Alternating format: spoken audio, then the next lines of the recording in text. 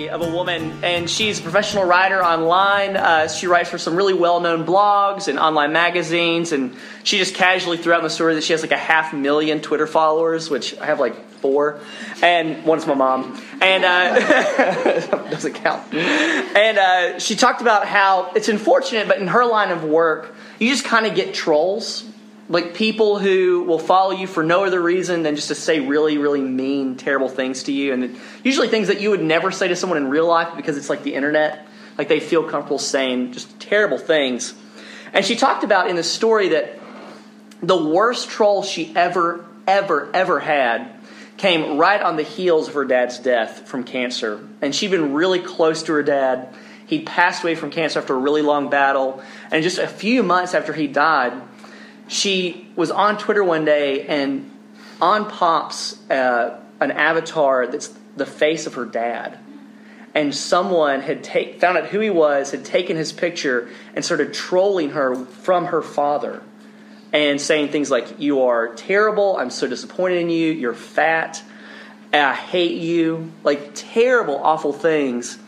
And she knew that obviously this is not my dad, and these are not things that my dad would ever say to me, or ever thought, or ever experienced in his heart. But there was something about just how mean this was that just got under her skin. And it got worse and worse and worse until finally it broke the troll.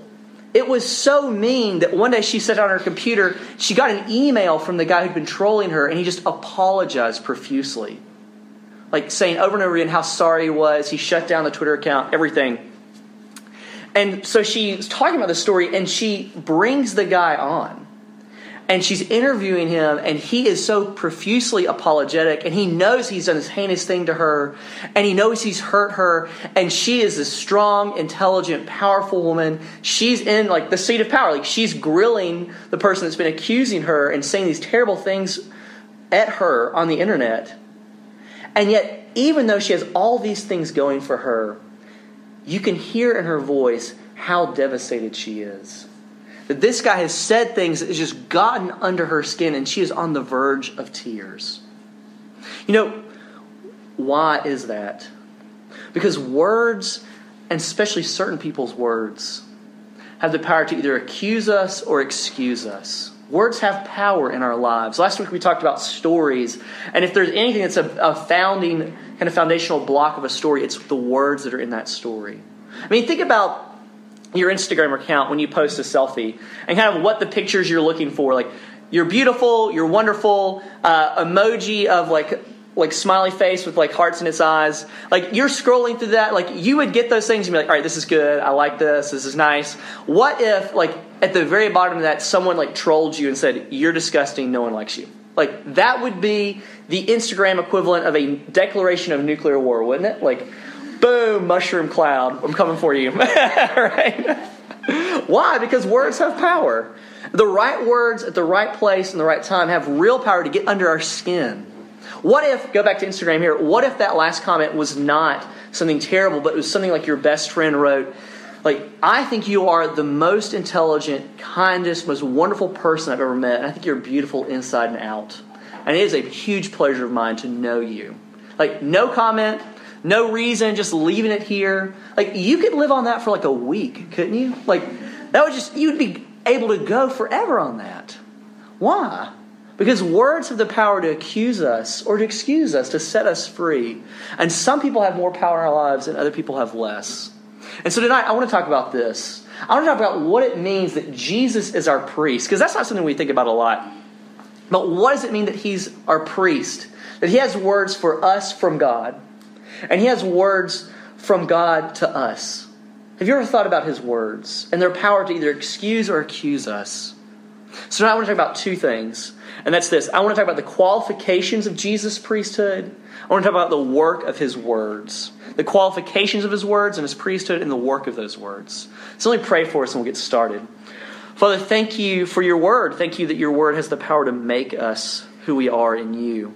Thank you that you love us, that you sent your word to us in your Son, Lord, that he set us free. I pray that his freedom, his joy, his love, his patience, and his kindness would be with us tonight, binding us together and binding us to you. In his name we pray. Amen. All right, so what are the qualifications for Jesus' priesthood? What are the qualifications? Look here where it says that he was tempted in every way. He's tempted in every way. The Gospel of Matthew says that Jesus gets baptized. It's the start of the Gospel. He gets baptized. He's driven out into the desert. He eats nothing for 40 days, 40 nights. He's absolutely famished. He's in a weak state. And then what happens? The devil comes to him and he tempts him 3 times. He says, turn stones into bread if you're so hungry. Throw yourself off this cliff, and you know your Father won't let you hurt you. Won't let you hurt yourself. And just worship me, and I'll give you whatever you want. You don't have to suffer. There doesn't have to be a cross. And Jesus is tempted, and he turns all those things down. And people have gone round and round debating what would have happened if Jesus had sinned, or if he could have sinned. That's not the point of this story. The point of the story is this. Do any of those temptations sound familiar? If you're so hungry, just make the bread. Rely on yourself. Throw yourself down. Do whatever you want. For you, there are no consequences. You don't have to suffer to do something great in the world. Just compromise yourself so that outwardly you look good to everyone around you, but inwardly you know that you're a fraud. I think that the temptation to live a self-sufficient, consequence-free life where you compromise yourself to leapfrog ahead and achieve whatever personal goals you've set for yourself, I think that is the temptation for this time of life. I think that's the temptation. I'm fine on my own. I don't need help. I can do what I want. College is 4 years of get out of jail free. If I just cheat a few times to boost my GPA so I can get into this program, it will be fine. And really it might. You might get in and nobody might ever find out, but what does that do to the integrity of your soul? Any one of those temptations on its own, I think, is strong enough to take us down. But when you wrap all 3 together, it makes for a very powerful cocktail. I know this thing that I'm about to do. When I type this into this search engine, when I take one more drink, when I walk into this dark room with him and we watch a movie by ourselves, is spiritually speaking like putting my hand into a blender. And later I'm going to be so mad at myself, I'm going to face palm over how dumb this was. But there's just something in me that's drawn to that anyway. And into that reality, what does the writer of Hebrews say to people like us? That Jesus understands every inch of our temptation. He understands. You realize that Jesus sees the way that our hearts are drawn to those things. And because he's a man, he can sympathize and say, I felt that way too. I've wanted that same sort of thing too. Because he was tempted. And at the same time, because he's God, he didn't give into that temptation. And when you put those 2 things together, what do you get? Man who knows temptation, but God who's not given into it. Someone who can help you. All the compassion, all the sympathy, all the mercy of someone who's been right where you are.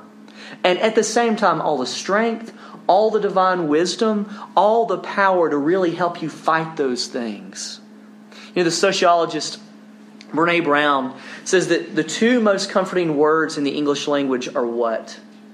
Me too.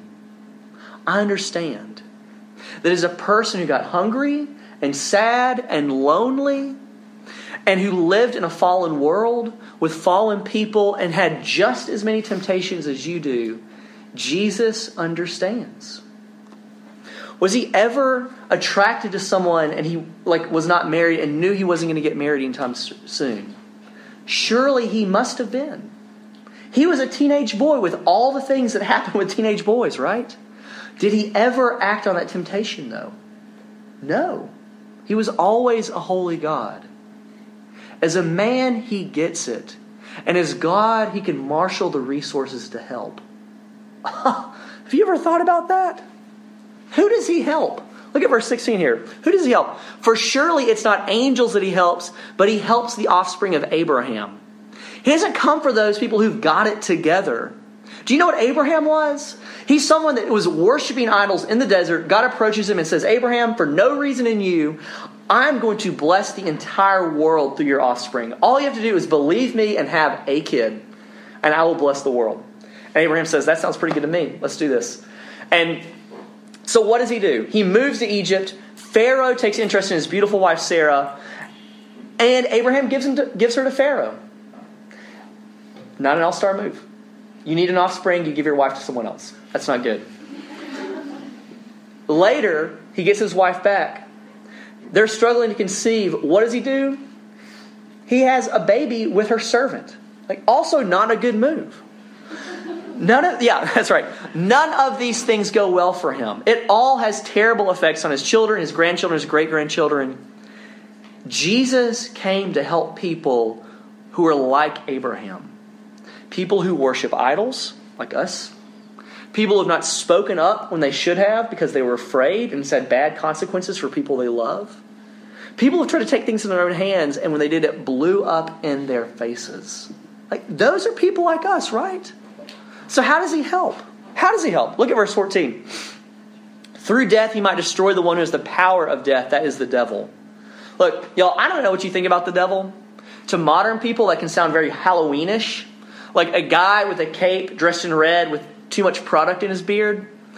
The Bible does not see the devil that way. It doesn't. The devil in the Bible is a very real, very ancient, extraordinarily cunning, powerful, malevolent, evil intelligence that is opposed to God and to his people.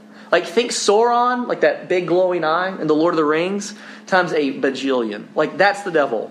But what does it mean here that the devil has the power of death? It doesn't mean that he can kill whoever he wants to kill. He never has that power. But it means that he could use death as a way to get people to do what he wanted. He could accuse them with judgment. What's another name for the devil? Satan. Satan. It's the Hebrew for accuser, shaitan. That he could stand and he could accuse God's people and say, you need to destroy them. For what they've done, they deserve to die. And until Christ came and died for his people, he was right. God's people had sinned, and until the penalty of that sin was dealt with, the devil had a certain power to charge at them. That everyone has broken God's law, and the penalty for that is death. And there was a power that he held, but when Jesus dies for the sins of those people, the devil loses that power. I mean, think about the cross. That Jesus is condemned by the powers of Rome. He's condemned by the powers of the Jewish authorities. Evil is done against him, even though he's innocent. Only evil can condemn an evil man, right? Or an innocent man. But lurking behind those institutions in a way that we totally understand was the devil. But it's through Jesus' condemnation and the death that results from it that Jesus defeats the power of evil. That in his wisdom, he disarms evil by allowing evil to happen to him. Without that condemnation, the devil can't accuse.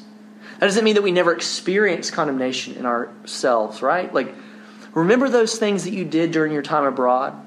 Like the wild nights, the partying, that sense of freedom you have without having to deal with people's expectations. You know this isn't a place for you anymore. Like, we feel and hear things like that all the time. But on God's end, what happens with those accusations? They have zero power. You are bulletproof. Where the devil cannot accuse, you are free to go.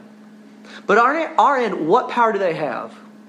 Have you ever thought about what God is thinking about you? Have you ever thought about that? Like, when you really mess up and you really sin, what is the dialogue between God the Father and God the Son? Is it something like, he did it again? Oh, I know. It's not like we thought he was going to get it right this time. Well, are you going to forgive him? Okay, I'll forgive him. But you say you forgive him, cool. Because we really need to keep up this illusion that God is nice. Is the conversation there essentially, this person is a disappointment and they will never measure up? We may not be able to articulate that clearly, but that is where a lot of us live a lot of the time. And y'all, those are lies from hell. And the truth is if you think that's how the conversation between the Father and the Son goes about you, then I can imagine that it would be hard for you to see God as good. And why would you want to bring someone to this place where you think you're just going to emotionally get beat up? But what does the Bible actually have to say? What does the Bible say the conversation is? John, one of Jesus' disciples, a guy who knew him really well, spent a ton of time with him, is writing in a letter to a church, and he says, "Little children, I'm writing these things to you so that you don't sin, but if anyone does sin, we have an advocate with the Father, Jesus Christ the righteous." Law school applicants, what is the language there of advocate? It's a courtroom, right? that Jesus is like in a courtroom for you. And he's not there pleading for the personal righteousness of his clients. That our guilt is taken for granted, which is why we need an advocate. We need a go-between. We need someone that can say good words on our behalf. But as someone who shares in our nature, who faces our temptations, he is able to identify with us. And at the same time, he's able to stand in that court as someone who's known to have the highest respect for that law. He's died to finish it. And he makes his case before a Father who is not reluctant to forgive you, but who delights to pardon and bless. Who, in fact, sent this very person, this Jesus, so that he could pardon and bless you as his child. And so that he could do that based on what he has done, not on what we have done, so we can't mess it up. And so their conversation is not, oh, I can't believe they did it again. There's no reluctance. Rather, he is a priest that's merciful and faithful, and their conversation must go. And never been there, but it must go something like this. He's done it again. We take no pleasure in that. But you know that you'd be unjust to condemn him. Remember that all of his sin has already fallen on me, and he now possesses my right standing with you. Well, I'm glad you're happy about that. You loved him enough to send me to die for him. I know. I really love him too. I have a lot of hope for him. I think he's going to make it. He is doing that for people like us all the time. Think about how that changes what your sense of what the Christian life is about. You see, most of us, I think, have this idealized version of ourselves, and that ideal person only really exists in our heads. Ideally, you would act and talk a certain way. Ideally, you would deal with the opposite sex in a certain way to be a lot smoother. You wouldn't struggle with X and you'd be crushing it on Y, right? There's this ideal person that lives in your imagination. And usually we tack some sort of spiritual component to that. You are always trying to get to that person. All right, how many of y'all have had this experience where you've had someone make an appeal to you about the gospel, and the general message is, you need to get right with God. Pray a prayer, come forward, whatever. And then you did it. And you got it thinking, all right, I'm not doing what I need to be doing. I need to quit fooling around on the weekend, cussing, being so selfish. And then we do what? We create this ideal mental image, right? Of what our spiritual life is supposed to look like. Here's God's standard. I need to work my way up that. Let's get to work. And as you do this, the Christian life becomes kind of like climbing this ladder to this ideal self. That this is the version of you who doesn't feel guilty for what they're doing and who's actually meeting God's standard. And for a lot of us, life becomes this kind of roller coaster of wrongs and rights, where you live in various times in your life. And let's say that you leave that service and you say to yourself, all right, I'm going to read the Bible every day. That's a good thing. That's a good thing. I want to read the Bible every day too. But after a few months, you kind of go a week and you forget. And then you rebound back for a while because you did some volunteer work, right? So you're back on top. But you fall again because of that wild weekend with your girlfriend. And think about what the kind of guiding assumption of your life is in that. That when I do what I'm supposed to do, when I'm up here, God likes me. But when I don't do what I'm supposed to do, when I'm down here, God is pretty disappointed with me. And our relationship is in jeopardy. And y'all, can be a powerful motivation for you. Because as long as you think I'm doing what I need to do, then everything will be okay. I can use guilt to make me do the things I need to do. And, if you know yourself well, you know this is not going to work. Guilt and motivation in the long term never motivate anyone for long, especially not you. Especially not me, too. Marriage and family relationships, appropriately enough, demonstrate this, I think.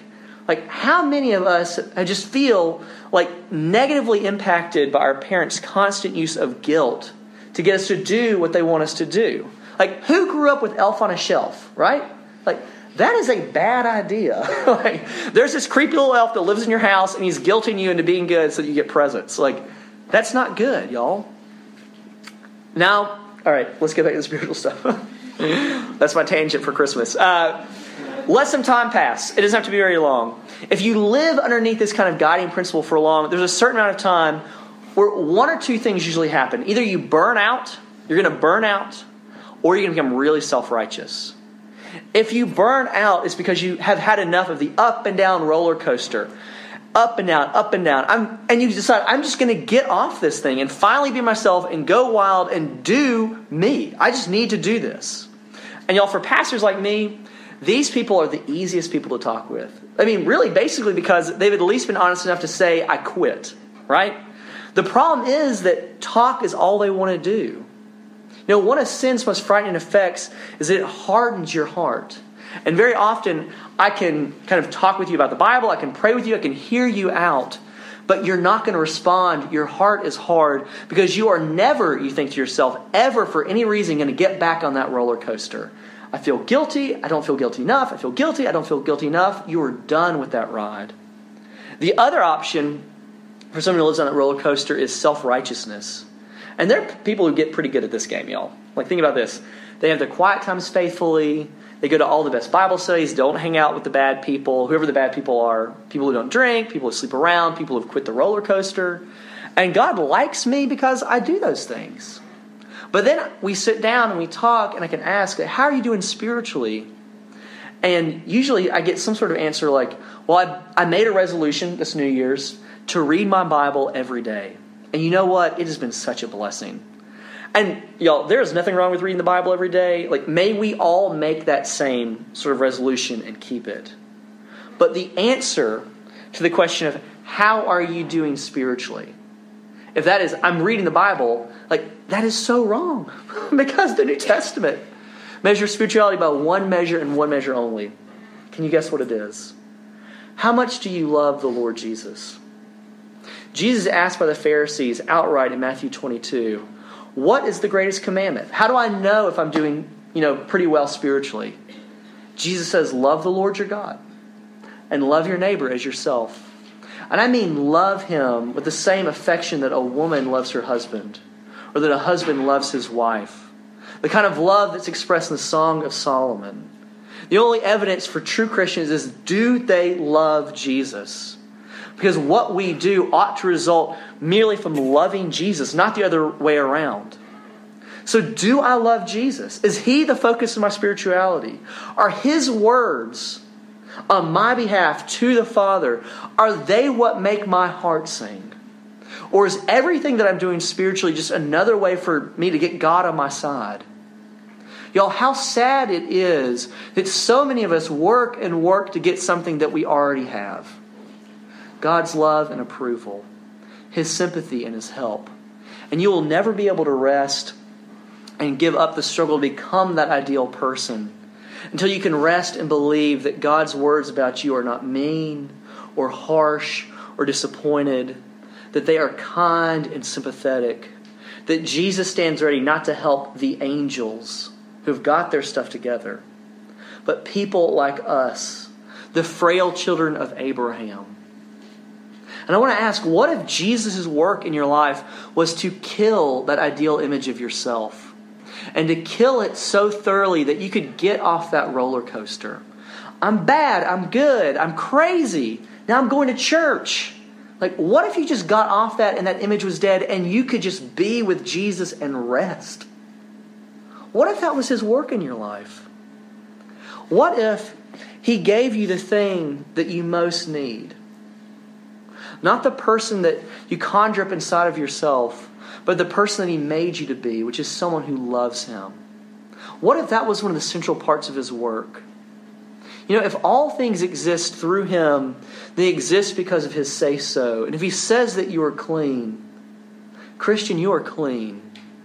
You see, there's this alien outside righteousness that old theologians used to love to talk about, which means not that the world is broken and so I've got to get my act together and fix myself, as though fixing ourselves has ever worked for anyone, but that I am broken with the world and Jesus comes from outside and speaks healing and wholeness back into my soul. That he frees you to be someone who prays and works and has really fun snow days and makes friends, not under this rain cloud of guilt and condemnation, but out of his love. See, our tendency is to say, all right, in order for me to be spiritually mature, I need to lead something. I need to stop doing X. I need to add this discipline into my routine. And I'm not trying to shut any of those things down. They're wonderful things that we need people to do those things. But you see what has to be the fuel of our maturity. Jesus' words of love for you to the Father, and Jesus' words of love from the Father to you. That has to fuel your spirituality. Right now, in this moment, is that the thing that defines your life? Not your gender, not your race, not your class, not your sexuality, but Jesus' love for you, a sinner. That His words tell you who you are. Is that what defines you? Because y'all, there's a way in which we can be super familiar with this stuff, but not actually know it. Are you living off the fumes of the things that you learned about Jesus a long time ago? Are you living off the fumes of some sort of felt experience that you had with Jesus a long time ago? Because you can feel like you know something just because you're in proximity to it, but you don't actually know that thing. Who is God? What does He think of you? Who is Jesus? What does He say about you? What does He say? What does He pray? What does He do on your behalf? Have you listened to His words ever? Have you listened to Him lately? No, this is not a command to you. It is not a command. It is only an appeal. But what if between now and next week you read Paul's letter to the Colossians? And you read what Jesus had done, that He nailed the powers and principalities to the cross. And now because of His work, you can take off your old self and you can put on Jesus. And you can live out of that freedom. You can see His love in His Word. Y'all, my hope for RUF is not that we would be kind of youth group 2.0, or that we're a bunch of people who kind of flagellate ourselves throughout campus and just beat ourselves up emotionally over how bad we are. But my hope for RUF is that we be a community of people who are marked by Jesus' words of love for us to the Father. That He loves you. He is after you. He speaks and sings good things over His people. That He is your priest and He is merciful and faithful to sinners, and He will help you at all times, in all places, in whatever circumstance. He is our help. So I'll end with this. Leonardo DiCaprio has been in the news a lot lately for his newest movie, Ravenous. I don't know if you... Revenant. Revenant. That was a different Western movie about 10 years ago. I had a friend of mine tell me, you should feel comfortable taking Katie to see Revenant if you think she'd be okay with watching you skin a deer. I'm not okay with me skinning a deer, so I'm not going to see it until it comes out on DVD. But about 10 years ago, DiCaprio had a movie called Blood Diamond, and it was about conflict diamonds in Africa and all the pain and the suffering that they're tied to. And central to the movie is this relationship between an African man named Solomon and his son Dia. And early in the movie, Dia is kidnapped by a rebel army and he's forced to become a child soldier. He does terrible things, horrible things that warp him, that warp his sense of self and who he is. And his father, Solomon, throughout the movie is just searching for him the whole time. Dia, Dia, where are you, Dia? Where is my Dia? And finally, at the end of the movie, Solomon finds Dia in the jungle. But Dia has done terrible things, and they've warped him. He's believed all these lies about himself, all these awful words that his captors have spoken to him. And he finds himself holding a gun at his father, pointing at him, ready to shoot. And Solomon, his father, comes to him with tears streaming down his face. And he says this, he says, Dia, what are you doing? Dia, look at me, look at me. What are you doing? You are Dia Vendi of the proud Mendi tribe. You are a good boy. This passage really hit me a lot this week. Who loves soccer and school. And your mother loves you so much. She waits by the fire. And the cows wait for you.